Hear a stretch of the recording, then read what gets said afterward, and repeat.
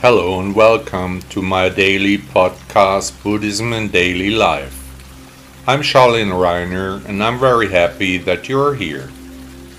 Please also download my app Buddha Blog English from the stores of Apple and Android.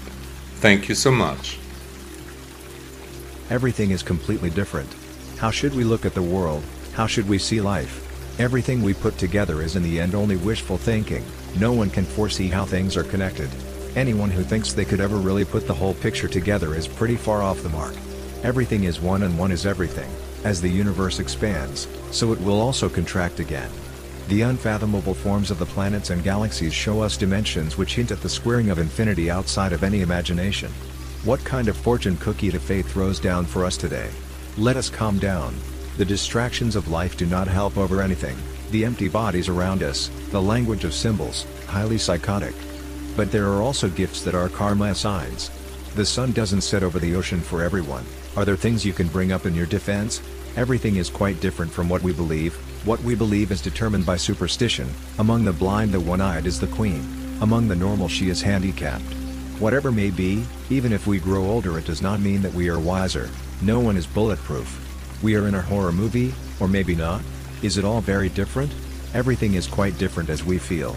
Because we don't feel things realistically, guilt is in the indictment of probability. Family histories leave a bitter taste. Existence is not secured at all. Not materially, not actually, not even in illusion. What is this coming to, you ask?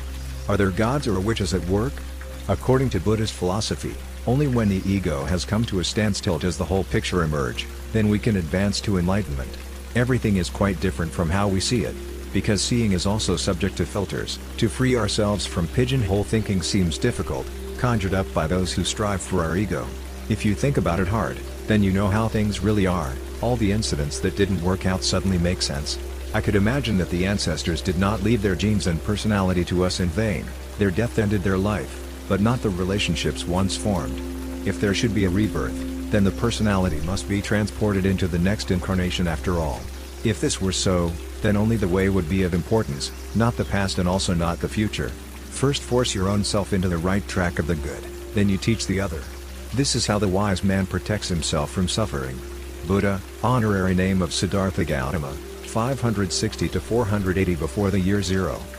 Did you enjoy the podcast? Thank you for listening to Buddha Blog. Did you notice that there are no ads running here? That you are not annoyed with consumer messages? Would you like to thank the author of this blog for his work with a donation? Support me. Contribute to the extensive costs of this publication. Your support can help to continue the important work we are doing for Buddhism.